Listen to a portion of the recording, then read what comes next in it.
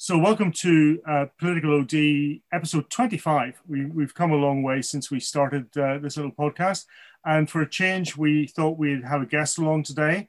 And as we've talked about the protocol and mentioned in passing the judicial review that's currently in play in our court on the protocol, we'd invite Jim Allister to come along today with his legal hat on as part of the triumvirate that helped really drive that judicial review and take some time out to explain the concepts. And unlike Nolan, every few minutes or a few sentences, we won't be shouting but Brexit at him. So he'll actually get a chance to explain what the judicial review is about.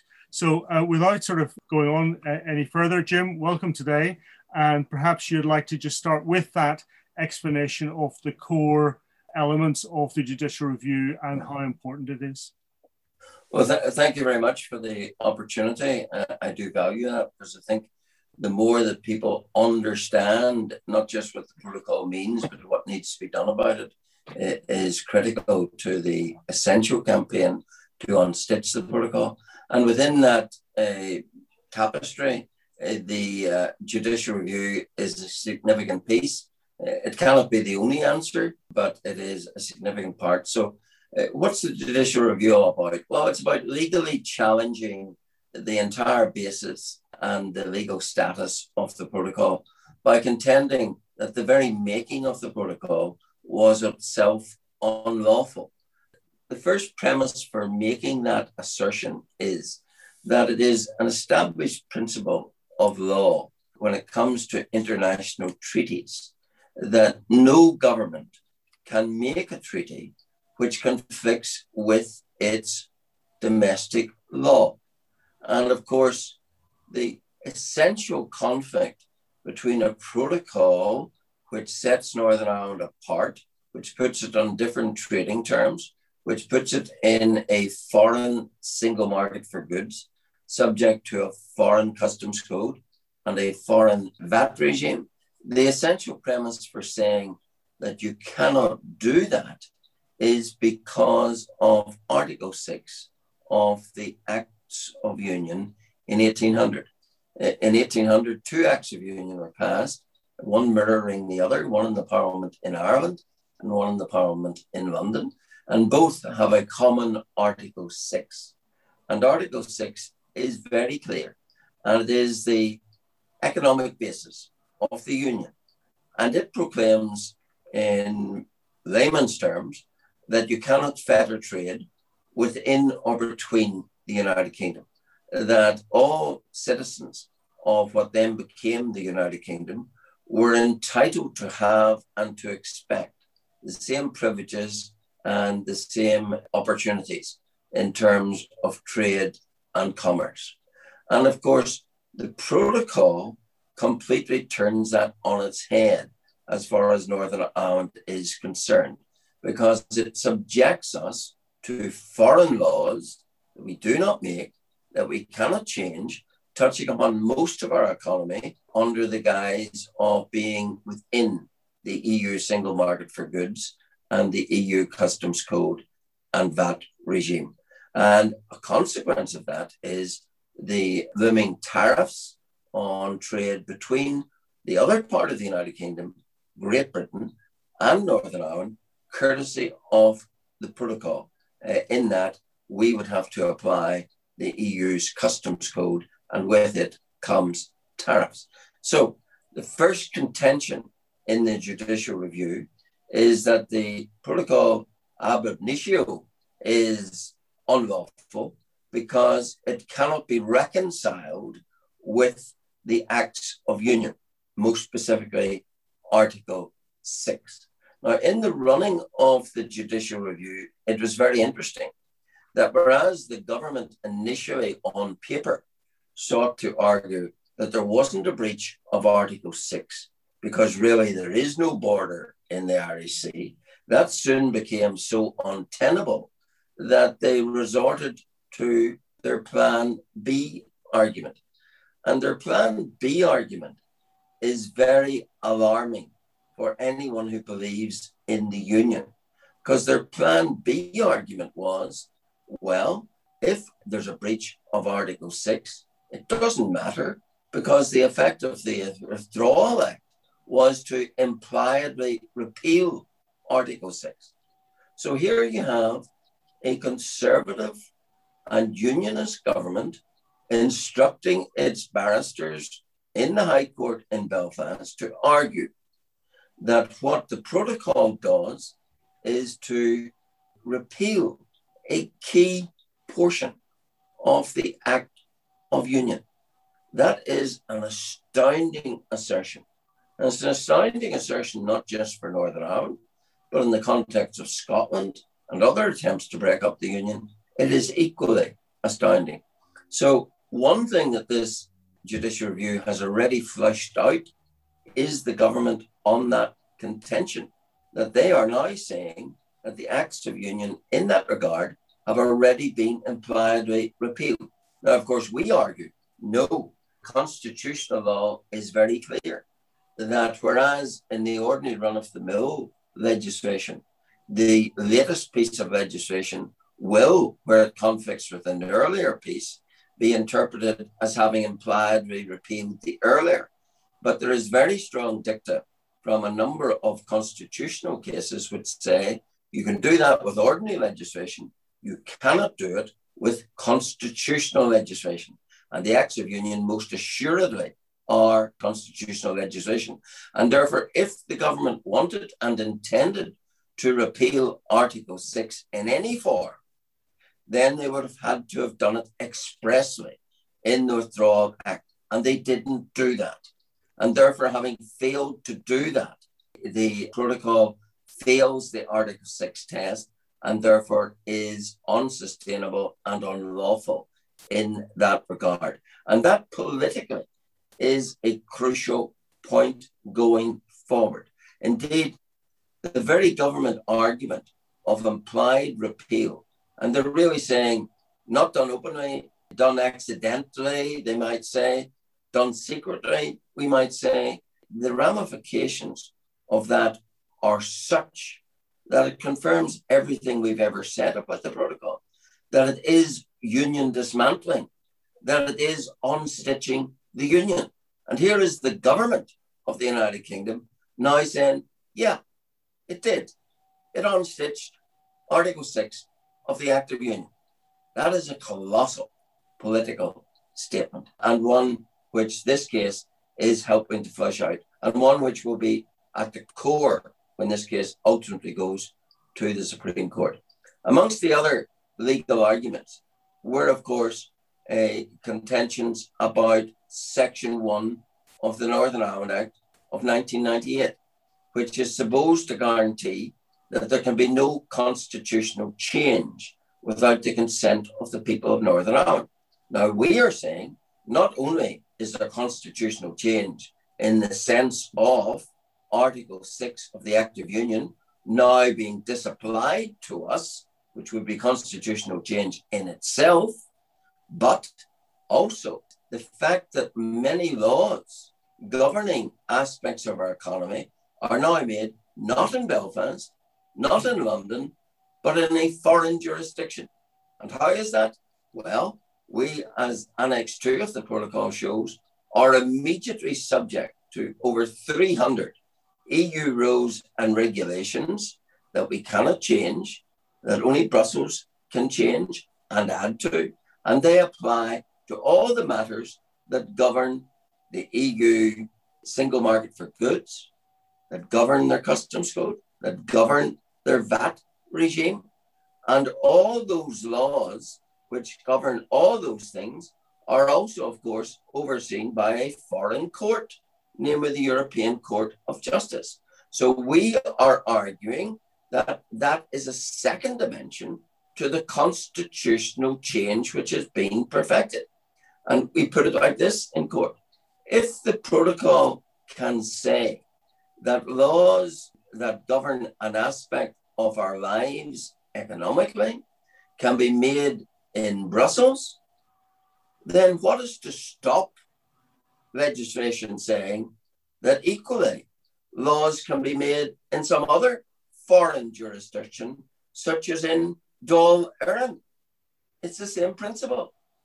Now, our argument is, if that were to happen, who would say that Section 1 of the Northern Ireland Act and the right to constitutional certainty and the right to no constitutional change had not been breached?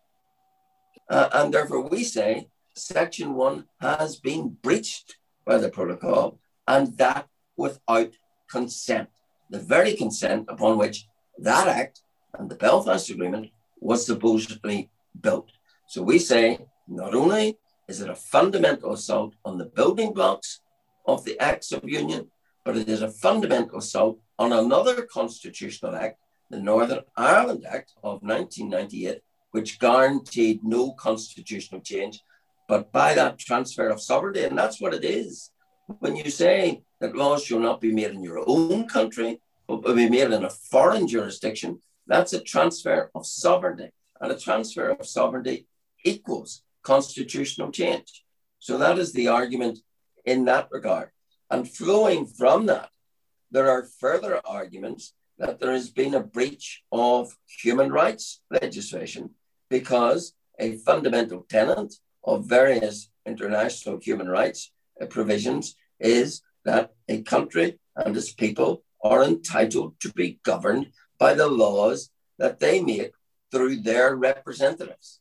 And if, therefore, we can now be governed by laws we don't make, have no input to, cannot change, but are only a rule taker of such laws, then we say that fundamental democratic principle has been infringed and denied. And indeed, an interesting little twist in the tail of that argument is we say that since the EU treaties guarantee that there shall be democratic accountability, the EU, should not have made the protocol agreement, because they were interposing something which offends their own treaties, namely that any people anywhere should be governed by laws other than those that they make or an international organization to which they belong. So those are the fundamental arguments. There were more,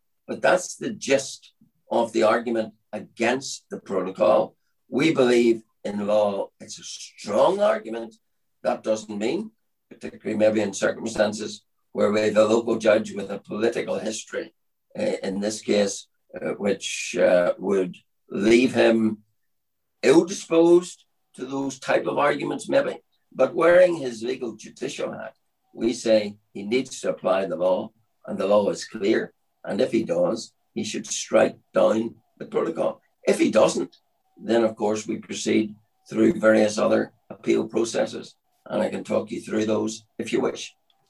Thanks very much, Jim. I think that's fairly clear. There's three threads there.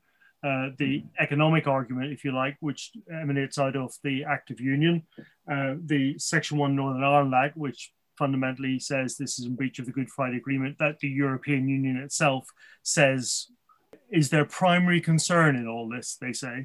So there's that. And then there's obviously the human rights aspect at the very end.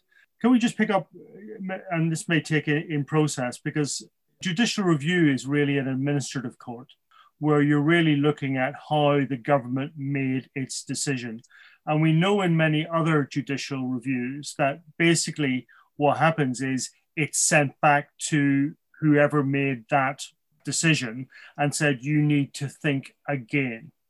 Even if this went to the Supreme Court, and I'm presuming we're talking about going High Court and ultimately Supreme Court, let's not go into everything in between, but it ends up in the Supreme Court, and the Supreme Court rules in the favor of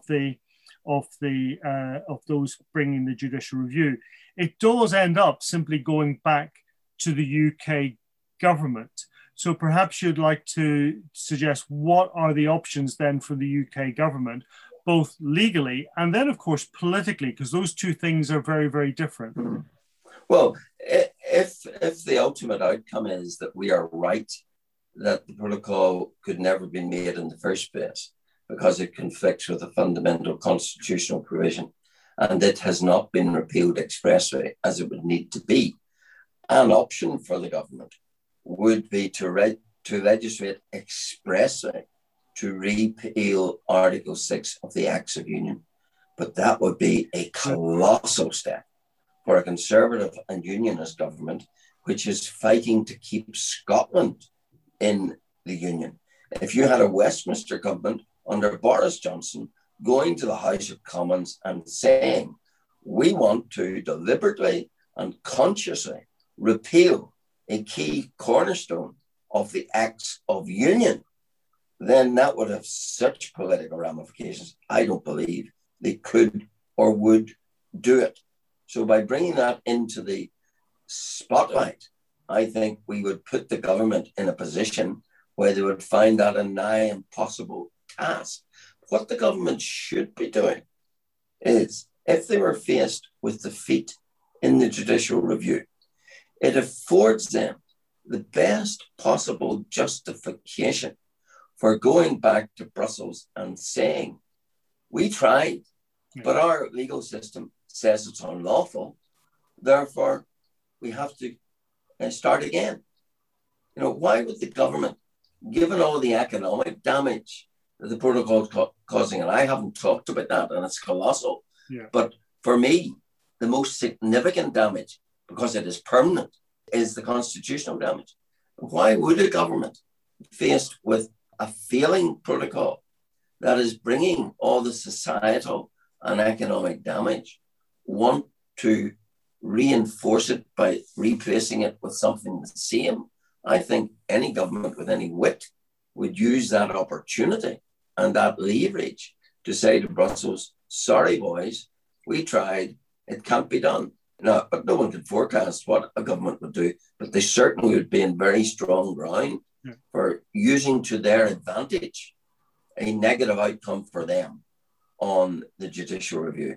Before, I think Owen has probably a couple of questions, but before we go there, the point on the human rights legislation that the EU would be in breach of its own law, would there be value then in going through an Irish court potentially claiming that the protocol is not valid because, and taking it through the ECJ through Dublin? Well, I don't think politically it's what one would wish to do, because we'd be conceding in some fashion some sort of aegis and jurisdiction to the EU that I don't think anyone from the unionist side of this argument would wish to do. But I think the EU would be in an embarrassing position of having made a treaty which broke their own laws. And I think that too, if that were a finding, would put them in a much more malleable state if and when the British government had to return to them. But we have had instances where unionists have taken constitutional issues to the Dublin courts and challenged them in the Dublin courts. So challenged them in yes, we had that going way back to the way back. It could be done. It's not something that I think any real thought has been given to. We're focused on the battle in hand. We're determined to see it right through because we think that we have a good cause. And I think all of us involved in this case are very conscious of what the protocol does, that it effectively is dismantling the union. Of course, the other big economic consequence of the protocol, which also has constitutional ramifications, is by cutting us off from our biggest market and forcing business to reorientate towards the Republic. It is designed, of course, to build the all-island economy, to more and more cause us to cease to look to London economically and look more to Dublin and to Brussels. And all of that, of course, has a constitutional and political motivation on the very simple premise that ultimately it's a relatively short step from economic unity to political unity. And I've no doubt that that is part of the master plan that lies behind the protocol. And that's why it's imperative that we seek to stop it at the earliest opportunity, because if it beds in and starts that reorientation, then the thought of waiting to 2024 to unstitch part of it isn't very viable. Owen, would you like to come in? Yes, David, thanks. And thanks, Jim. I think, it's a very powerful point that you make about it not being just economic consequences of the protocol that we have to look out for, but also the constitutional consequences. Firstly, I'd just like to go back to a point you made on the economic consequences, because I think there's a perception that we've seen what the protocol is going to do to us, and its worst effects have already been put in place, but that's not the case at all. And you spoke about looming tariffs. Now, again, I think a lot of people, myself included, maybe thought that perhaps the withdrawal agreement had taken tariffs out of the question, but you're saying that because of the EU customs code, that courtesy of the protocol, we could yet see tariffs coming? Yes, because the presumption in the protocol is that goods coming from GB to Northern Ireland are at risk of moving into the EU single market. And on the premise of that presumption that they are at risk, then tariffs will be applied to those goods. And then if they don't move into the EU single market, and you can demonstrate that, then you, the business in Northern Ireland, can reclaim the tariffs, but you'll pay them in the first place. So that's under us. That's because we're now going to be under the EU customs code. This presumption that all goods are at risk is going to be the peg upon which they hang tariffs on all these things. And we haven't seen any of that because we're still in grace periods. But once these grace periods pass, that's what awaits us. And that's going to be quite crippling economically. I mean, that's a terrifying prospect. And just to develop that, I mean, David mentioned your appearance in Nolan, and I hope we've given you more space than Stephen Nolan did to develop your arguments, because I know, Stephen Nolan has his strengths, and one of his strengths is that he's prepared to challenge everybody, but listening isn't one of his strengths, I don't think. But one of the arguments that I've made throughout this period is that the decision of people in Northern Ireland to be part of the UK, as underwritten by the principle of consent, means that they have to be able to participate in a nationwide referendum like the Brexit referendum on the same basis as the rest of the UK, which also means, of course, in turn, that they have to be treated the same when the result is implemented. Otherwise, as you've argued in court, the Northern Ireland Act and all of these things don't really mean an awful lot at all. But throughout this process, we've had, Stephen Nolan's kind of line of questioning was, but Brexit, and we keep hearing people saying, oh, but this is all because of Brexit. And how do you respond to those people whose only answer to any of these difficulties is to go back to Brexit and say Brexit is responsible for all of this? Well, sorry, before you start, I think the point there, just to re-emphasize it, is that it's not just that this is because of Brexit, but the protocol is a logical consequence of Brexit, which seems to have come into a parlance. Yeah, it is very much the parlance, but I think it's also a reflection of the intellectual shallowness of those who make that argument, because we're in this situation of protocol because we didn't get Brexit, not because of Brexit. We didn't get Brexit, we got the protocol, and the protocol is not Brexit. Brexit is about leaving the EU single market for goods. We were left behind. Brexit is about not being under the EU customs code. We are. Brexit is about not being under the EU VAT regime. We are. Brexit is about making our own laws. We don't on those aspects. Brexit is about not being subject to foreign court jurisdiction. We are on all those subjects. So we didn't get Brexit. We got the something that's the very antithesis of Brexit, that which denies us Brexit and holds us in large measure in the EU. And as to those who say, oh, well, you voted for Brexit, suck it up. No, I voted for what it said on my ballot paper. And what it said on my ballot paper was, did I want the United Kingdom to leave the EU? Did not say, would you like GB to leave and leave Northern Ireland behind? That's what we got. So there is no democratic legitimacy in the point that's made, you voted for Brexit, therefore suck it up, this is what you got. We didn't. we didn't vote for this, and there is no consent to this, and there is no consent from anyone that I've encountered in the unionist community for the protocol. Therefore, the whole notion, particularly from those who talk most about consent, the protocol flies in the face of all of that. And, therefore I concede no ground on that argument whatsoever. And I think it's a fatuous suggestion that's made by those who don't want to face up to the realities of the protocol and the fact that it is, in fact, destructive of our part in the country of which we're supposed to be a part. And I suppose just to follow that up, then how do you reflect on the role that people have played on the sort of Remain or nationalist side in actually pushing some sort of protocol-like situation, and the fact that now they want to say own it to somebody like you or to somebody like me who voted leave, albeit with reservations, but who doesn't see why this should be my responsibility at all because it was not the outcome that I or you espoused at any point. I think you have to recognise that Remainers of a nationalist tradition see the pain of the protocol as worth paying because it does, they recognise, advance the cause of Irish unity. Because if you can create economic unity in the island of Ireland, as I've said, you're well on your way to where you want to get to. So that is why those who've been demanding rigorous implementation are in fact doing that because they're prepared to suck up the pain in pursuit of their long-term goal.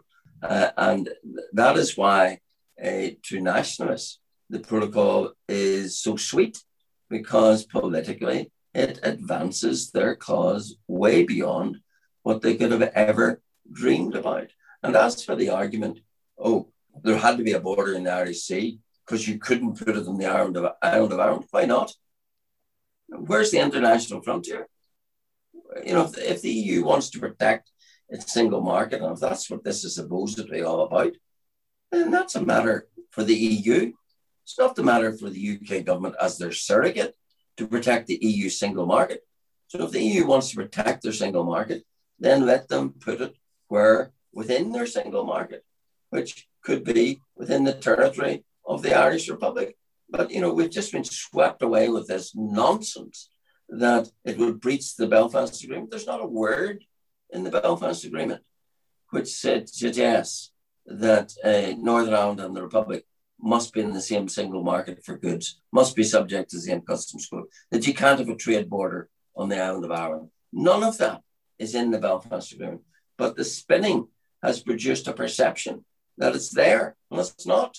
I've sometimes in the Assembly held up the Belfast Agreement and said, show me one word in this where it says there cannot be a border on the island of Ireland. Show me one word where it says we cannot be in the same single market as the rest of the United Kingdom and their customs union and everything else. It's not there. But of course, it has been exploited and hyped politically because the motivation behind both nationalists who drove the border to the Irish Sea, and we all remember Varadkar's infamous waving of the bombed border posts, which was, of course, the product of terrorism, not the product of the fact there was a customs post there, as a threat that if we put the border where it should be, there would be violence. And make no mistake about it, the border is in the Irish Sea courtesy of the threat of violence.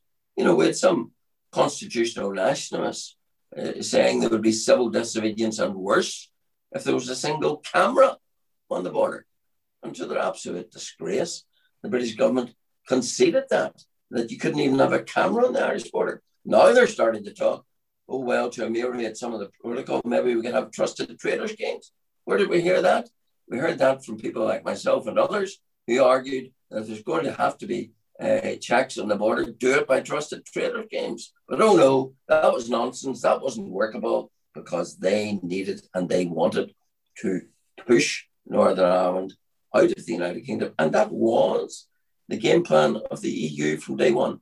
The penalty for the United Kingdom for daring to leave would be Northern Ireland. That would be the cost.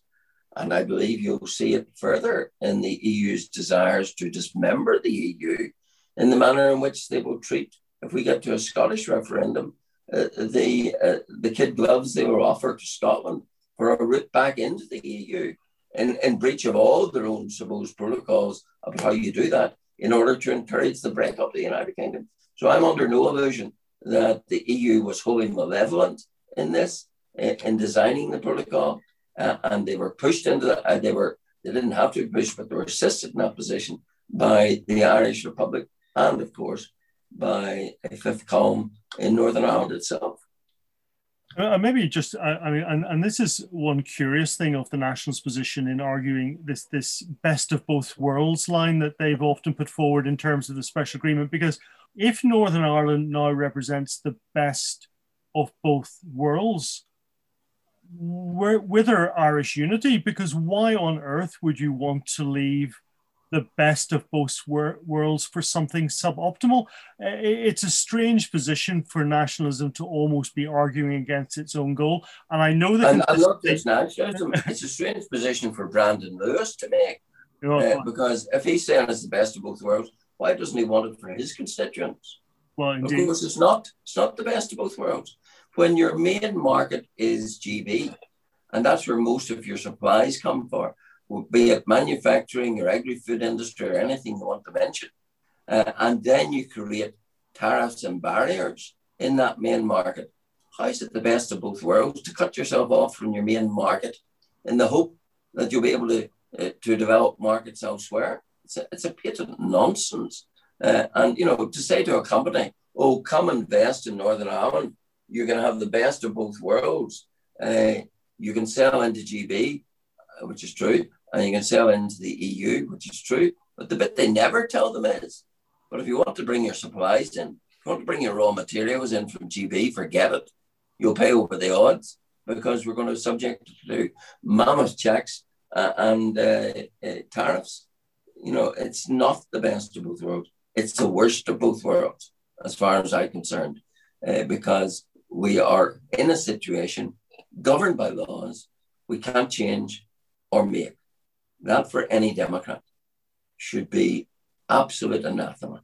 And yet you have people like the Alliance Party who profess themselves to be great Democrats, embracing the protocol and demanding its rigorous implementation, demanding the rigorous implementation that we should be denied the right to make our own laws. What sort of Democrats are they? Owen? Sorry, well, I was just curious, Jim, as to how you viewed the prospects of Lord Frost, say, renegotiating any of this to anybody's great advantage. Is that just a dead rubber? Is that not going to happen?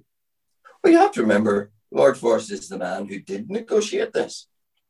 So he's not some innocent party that suddenly come along and said, oh, this is awful. This is what he produced.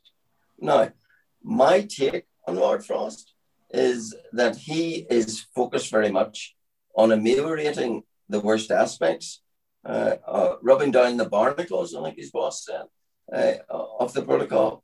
But that is of no interest because none of that addresses the constitutional obscenity that is the protocol.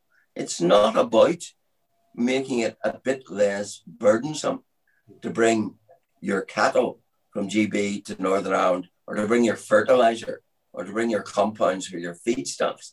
It's about the principle that we are being treated so differently and left behind within a market that the kingdom voted to leave. Those are the principles. And, you know, Lord Frost, I wish he would come to the realization of the utter folly of the protocol. And maybe if we get the right result in this judicial review, he'll have no option. That's why I said earlier, it would give the government good leverage if they do wit to use it. But when you have a government that's arguing that they have already repealed Article 6 of the Acts of Union impliedly, then it doesn't give you a lot of confidence, which is why the judicial review is important to force that to the top of the political agenda. I was asked in February to help put together a panel to look at the impact of the protocol, particularly small businesses, but on businesses in Northern Ireland, which would have been feeding into the central office policy for the Conservative Party. Now, since February, I'm providing quite a good list of a very great mix of small business in particular.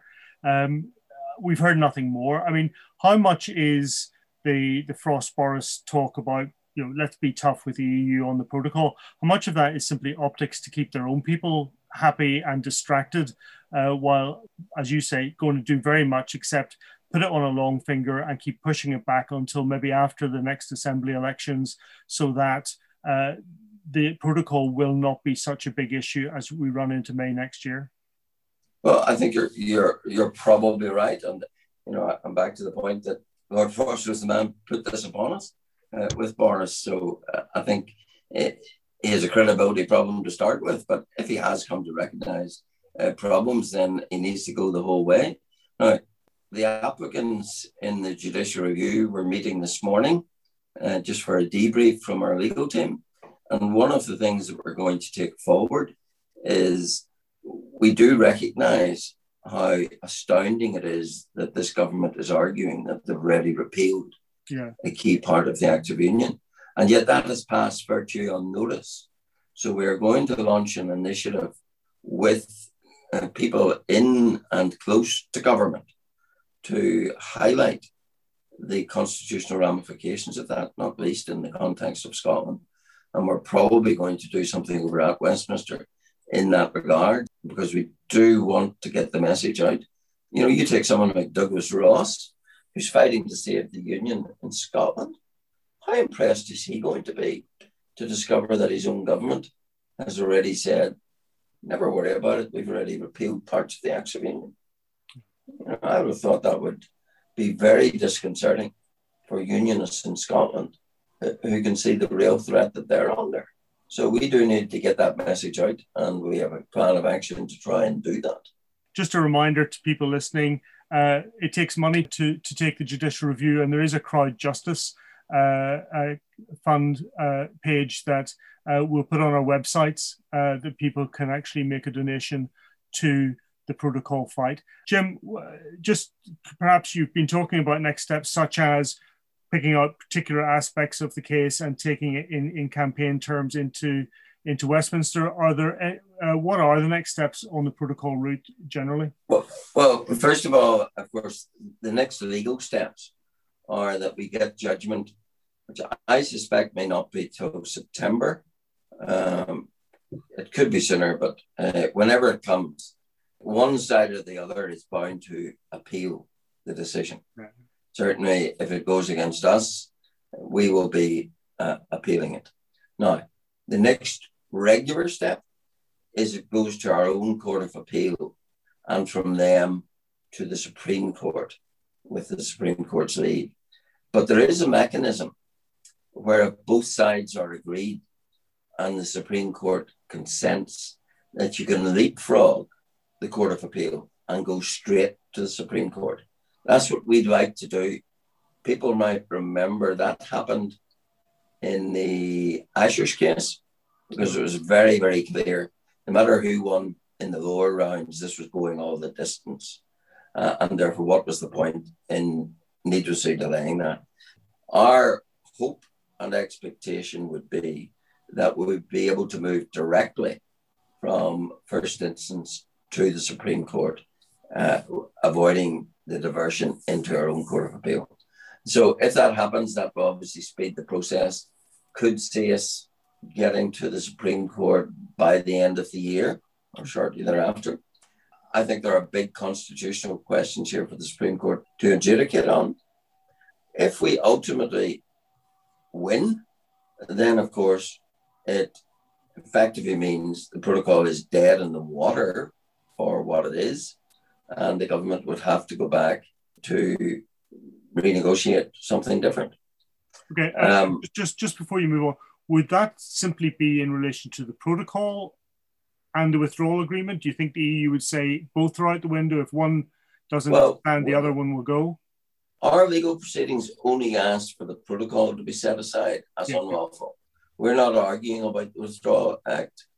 I've no doubt that the EU in a fit of temper might react badly to all of that. but that would be for them, not for us to decide. The remedies we're looking for is the unlawfulness of the protocol, therefore the compelling to make other arrangements.